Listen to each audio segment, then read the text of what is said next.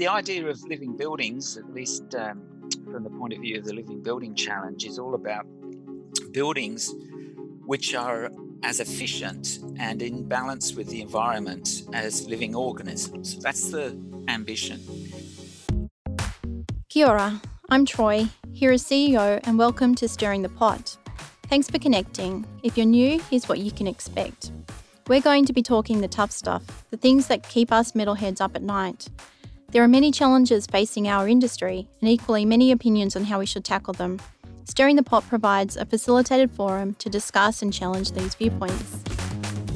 So let's get to the nuts and bolts of it. Today our conversation is with the former Director of Australia's Sustainable Buildings Research Centre, or SBRC for short, Professor Paul Cooper. His work has focused on bringing together a wide range of researchers to holistically address the challenges of making our buildings sustainable and effective places to live and work in. SBRC has a specific focus on retrofitting of buildings to make them more sustainable. Please note that we recorded this during COVID-19 lockdown, so the recording quality is not up to our normal standard.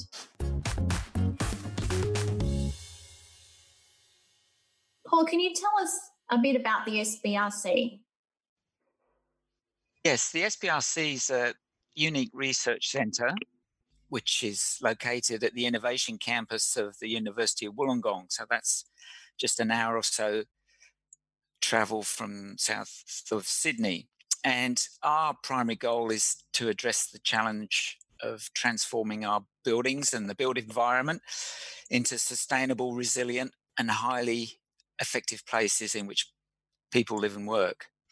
And the sorts of things that we do range right across the board, from social science research or research with our partners in the social sciences on how to help low-income households save money and improve the indoor environment of their homes, through to working on technologies and construction systems. So a good example being working with the steel industry and BlueScope in particular on the development of new solutions for residential buildings and medium-rise apartments. So perhaps that gives you a bit of a sense of what we do. I think, at least initially, SBRC had a focus on retrofitting. Why the focus on retrofitting in that first instance? Well, it was almost a decade ago, or just over a decade ago, when the genesis of this Sustainable Buildings Research Centre came about. And of course, Troy, yourself, and colleague David Varco from BlueScope at the time suggested that a good focus for a bid from the university for funding for a capital works from the federal government would be on retrofitting our existing building stock, because of course there's a massive challenge in bringing that building stock up to standards that are going to help us address climate change and improve energy efficiency and sustainability generally. So that was our initial focus.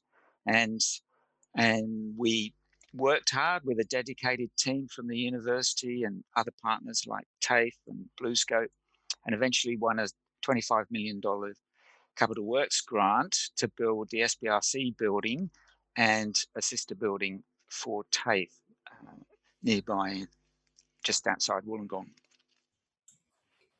So tell us more about the journey towards Living Building Challenge accreditation. Why did you decide to use that particular program, and when was it that you made that decision? Well, we learnt that we'd won that Capital Works grant in mid-2010. And right from the start, we knew that we had a responsibility to make the most of this incredibly fortuitous opportunity. And really from day one, my mantra to the design team and just about anybody else who would listen was that we really, as a centre focusing on the sustainability of buildings, had to go above and beyond the benchmarks of the day. And so that was the ambition. However, it wasn't that easy to find a framework that would help us get beyond those benchmarks, like Six Star Green Star, which was a benchmark at the time. And just by chance, I came across the Living Building Challenge at a small conference in Sydney, and it really answered all the needs I think we had in terms of sourcing a holistic framework that was really very stringent and went well beyond the current benchmarks and would see us into the future. What is it that is different about the Living Building Challenge? What differentiates it from other green building programs? I think those two things that I think I mentioned just then, which are a holistic view of buildings, so really taking every aspect of buildings and how they impact upon the environment, and the rigor in which this framework is applied in assessing buildings. So that's very rigorous. At the time, there was really not a great deal of focus on in rating systems around the world on the actual performance, the monitored performance of buildings. And so the Living Building Challenge has design and planning elements to it, but also a requirement to assess the performance of the building for a year once it's been occupied and is operating. So I think those really were the sort of high level things that differentiated Living Building Challenge from some of the other rating tools, but it also covered issues and does cover issues like embodied energy, which is well ahead of its time. So that's increasingly important as we move towards net zero energy buildings. It's actually the embodied energy and the embodied other sustainability impacts of the building that are really going to matter. So Living Building Challenge seeks to address all those things and actually move beyond sustainability to a point where buildings are actually restorative in some senses. They give back to the environment. The Living Building Challenge framework includes this terminology relating to petals. Can you describe that for us? Yeah, the idea of living buildings, at least from the point of view of the Living Building Challenge, is all about buildings which are as efficient and in balance with the environment as living organisms. That's the ambition. So organisms such as trees. So they've used as their motif a flower, and they use the idea of petals to categorize the major issues that need to be dealt with when designing and operating a building. And there are 7 petals in the Living Building Challenge. They cover the core 3, I guess, are energy, water, and materials. And then the other 4, some of which are pretty tough, are site utilization, what's called health and happiness. So how does the building improve well-being? And 2 petals around equity and beauty, so design excellence, I guess you'd call that. And those petals really are broken down into 21 imperatives, which cover a whole range of things, from things like embodied carbon footprint that I mentioned earlier, and water has net zero water, and so on. So it's very comprehensive. Can you describe for us the aesthetic, I guess, of the SBRC building itself and how the design and material choice has been influenced by the Living Building Challenge requirements? Well, just to give listeners a bit of a picture of the scale of the building, it's 2,600 meters squared approximately in terms of floor area. And it's split into 2 wings. There's a 2-story office wing with an exhibition hall and small laboratories. in one wing. And then we've got a large high bay where we do a lot of testing of all manner of building components. And that includes our new Building Insights facility where we are able to test the thermal performance of facade systems and so on. But in terms of how the LBC influenced the design, it was really fundamental from the start.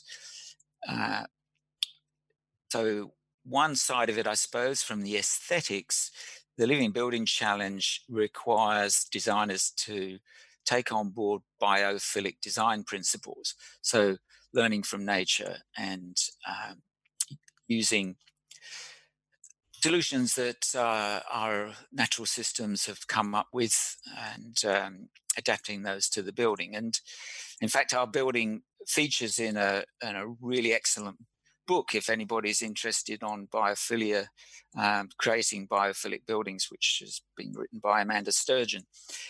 And so the shading systems, for example,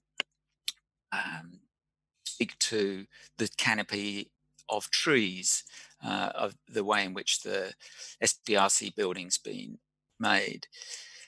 And then on the other side, the fundamental influence of the Living Building Challenge came from the materials petal. And that is widely recognized by those in the industry who've looked at the Living Building Challenge to be by far the toughest petal to satisfy. And so that has two aspects to it.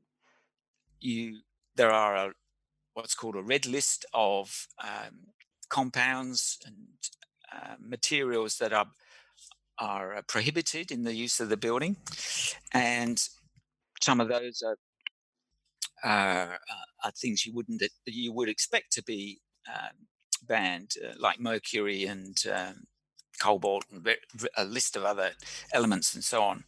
But there's others that are more common. So choice of materials was extremely important, and the materials also needed to be sourced locally.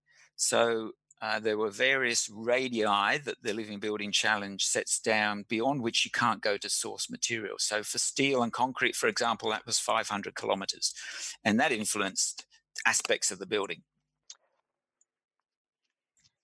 In terms of the actual use of steel in the building, and of course, SBRC itself is also a kind of an experiment for certain technologies.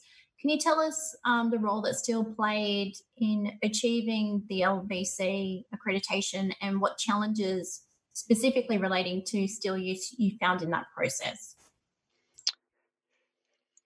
Well, the steel was used throughout the building in just about every place that you would expect a building of this scale to use steel, and more so in many respects. So there was, of course, structural steel in columns and in reinforcing bar and post-tensioning steel. And so although we had concrete floor systems, including a thermally activated first floor concrete floor, there was a lot of steel in the building, including sheet metal products, specifically ColourBond, which was used principally for the roofing. And I've actually used that opportunity of putting those products on our roof to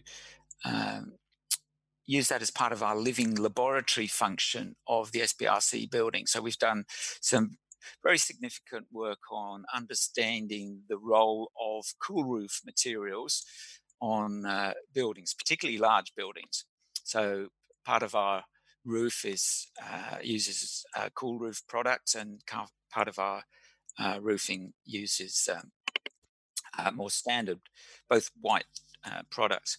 So that's part of the story, I suppose. But then we've also taken the opportunity to develop new innovative products with our partner BlueScope. So, for example, the photovoltaic thermal system, which is we demonstrated for the first time on the SBRC building roof, the first prototype, which was demonstrating a retrofit to a commercial building roof in a way. And with the photovoltaic thermal system, one has standard electrical amorphous solar panels placed on the roof, but then we also harvest heat from underneath those panels as they get warm. So really, there was a whole range of roles and functions that steel played in the building.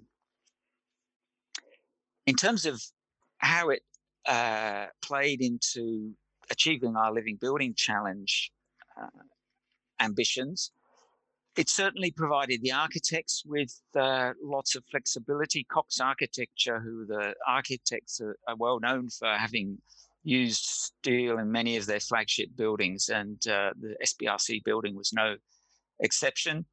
And the building has indeed won awards, including the New South Wales Milo Dunphy Award for Sustainable Architecture from the Australian Institute of Architects. And so the choice of steel certainly had a big influence on the aesthetics.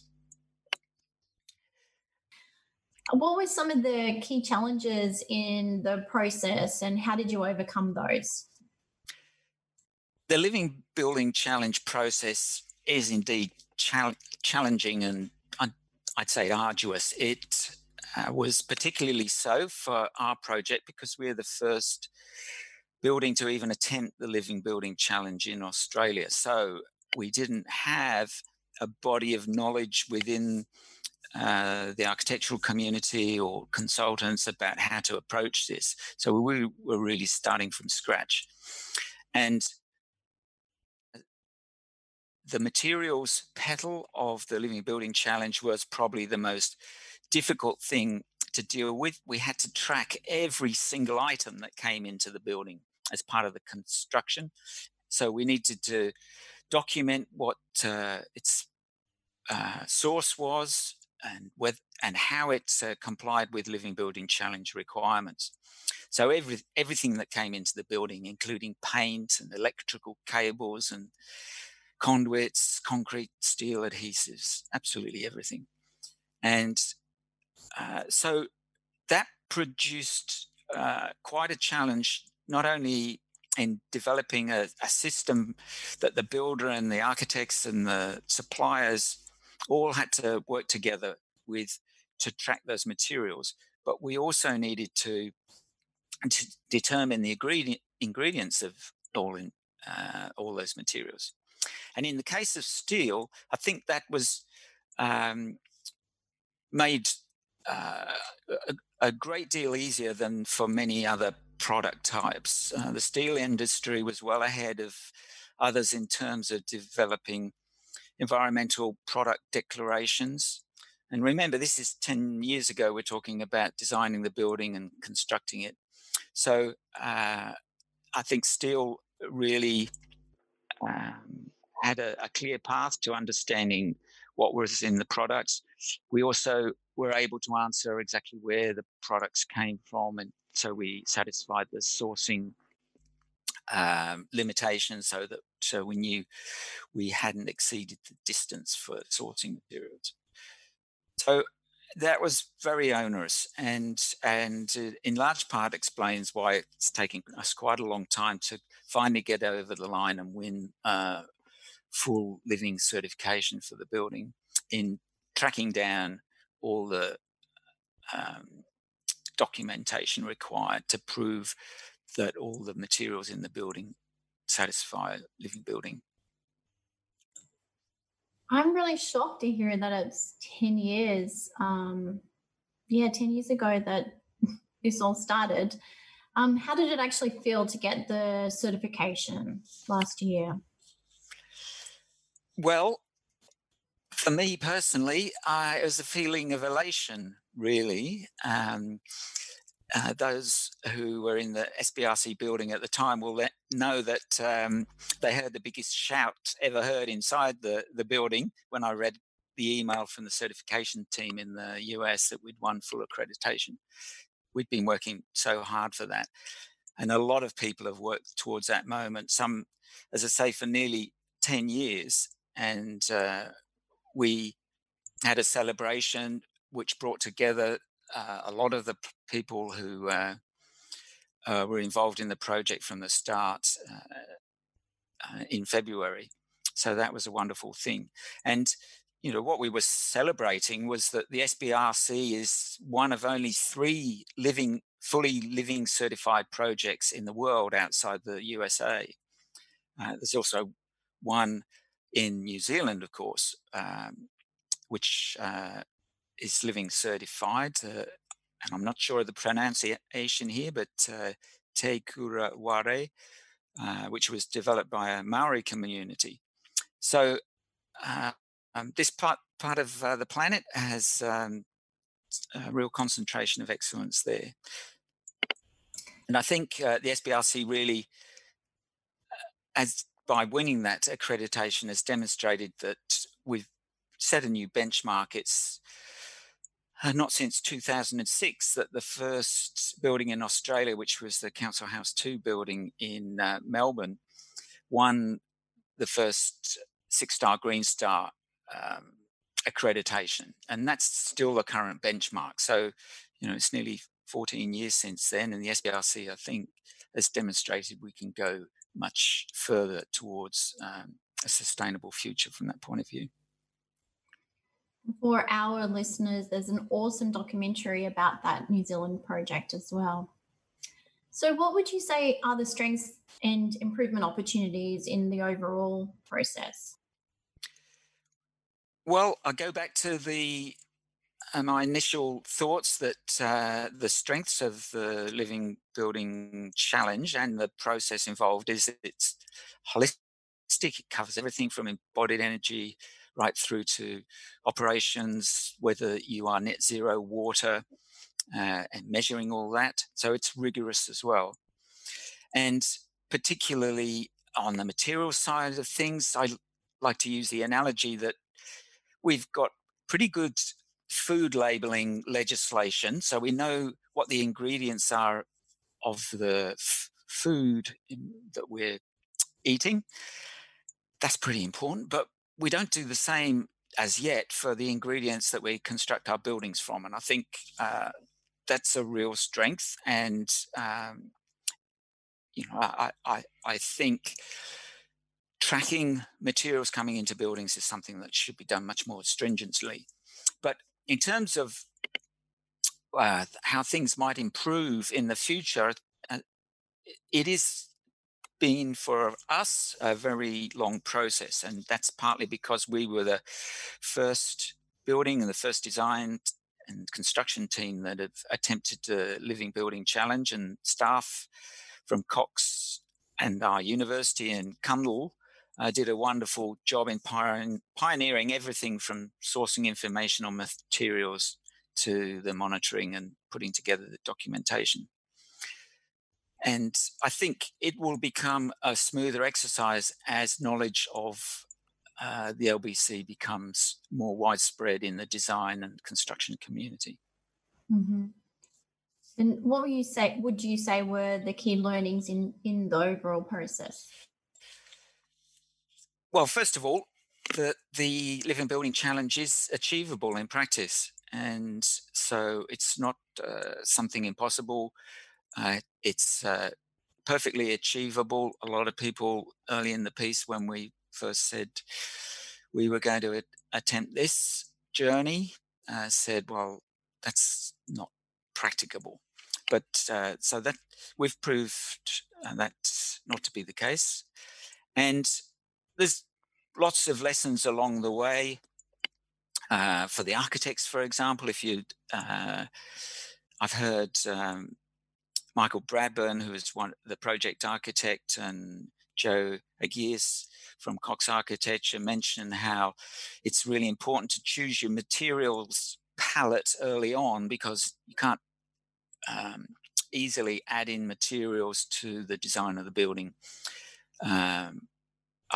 after you've chosen those primary materials, because you're likely to run into problems with accreditation and so on. And for the SBRC, researchers, myself included, we learned a huge amount about the performance of advanced buildings like ours and the construction industry as it stands at the moment, warts and all, some great capabilities and expertise in that construction space, but also areas where if you're pushing boundaries in terms of sustainability, wherein there are places where great improvements could be made. I know that in the bid preparation, there was a key focus on the human aspects of how buildings are utilized and how sustainable technologies are utilized by people. Were there any behavioral changes in the use of the building that was a result of this process? The short answer to that is yes, there are quite a number of changes in which we all, as occupants of the building, uh, behaved and used the building. One really good example is that the Living Building Challenge requires all projects to have a certain fraction of their development footprint devoted to urban agriculture. And the fraction depends on um, the density of the development and those sorts of things. But in our case, we grow veggies in our urban agriculture gardens, and so the staff and the students, not every day, but frequently. Plant our lettuces and our aubergines and chilies and everything else, and harvest that, and either eat the produce at work or take them home. And that really changes quite fundamentally one's connection to the building. And there are other ways in which that connection is highlighted often. And so, for instance, we need to be net zero energy and net zero water. So we have to keep an eye on how we're tracking in terms of energy and not use too much, but that's not really a big problem at the moment. We've got a very net positive outcome at the moment from our photovoltaics on the roof, 160 kilowatts of them. But water is, in the Australian climate and recent drought and so on, that's something that's often on people's minds. So we have to be very aware, and our facilities management people keep us up to speed on where we're at in terms of our water storage and so on. Uh, has the scheme actually become more commonplace now? Are you aware of other buildings in Australia that are going through the process? Certainly, there are more projects on stream now. There's uh, a local chapter of the International Living Future Institute in Australia. That's the Living Future Institute of Australia, LFIA. So they're really getting up quite a head of steam in terms of getting projects on board. My understanding, there's something of the order of 15 developments underway, and the most significant of those is the Burwood Brickworks project, which is a large development that's being built to living um, building standards and is aiming to be the first living certified retail centre in the world, and that's in Victoria, so south of here. So there's definitely interest, not just from smaller um, enterprises that are in the building game and building design game, but large developers as well. I know that there are some projects being considered in New Zealand as well, one of them at the Victoria University of Wellington. What advice would you give to others who are considering the LBC?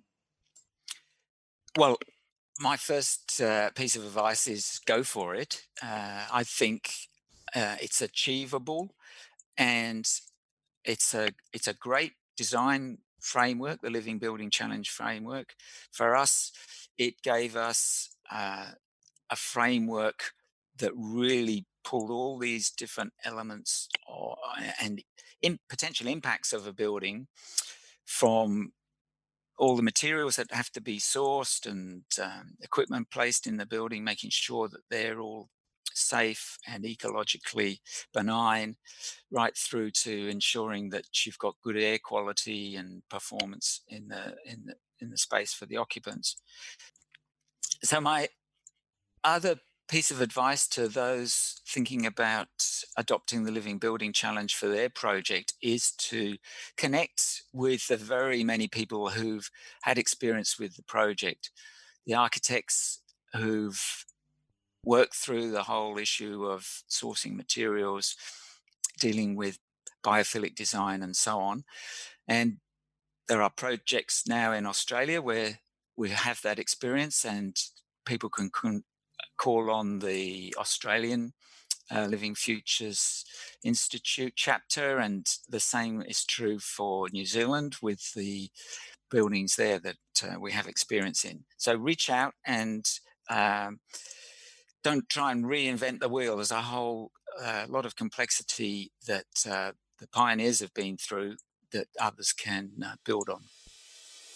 So there you go. Thanks for joining our conversation with Paul today. If you'd like to connect more with him, you'll find his details in the show notes. If you liked what you heard today, then you may be interested in becoming a certified member of the Sustainable Steel Council. This will give you exclusive access to support tools to improve your sustainability performance, may assist you in the tendering process, and enable you to meet the criteria for Green Star points under Credit 20. To find out more, get in contact with me. My details are in the show notes.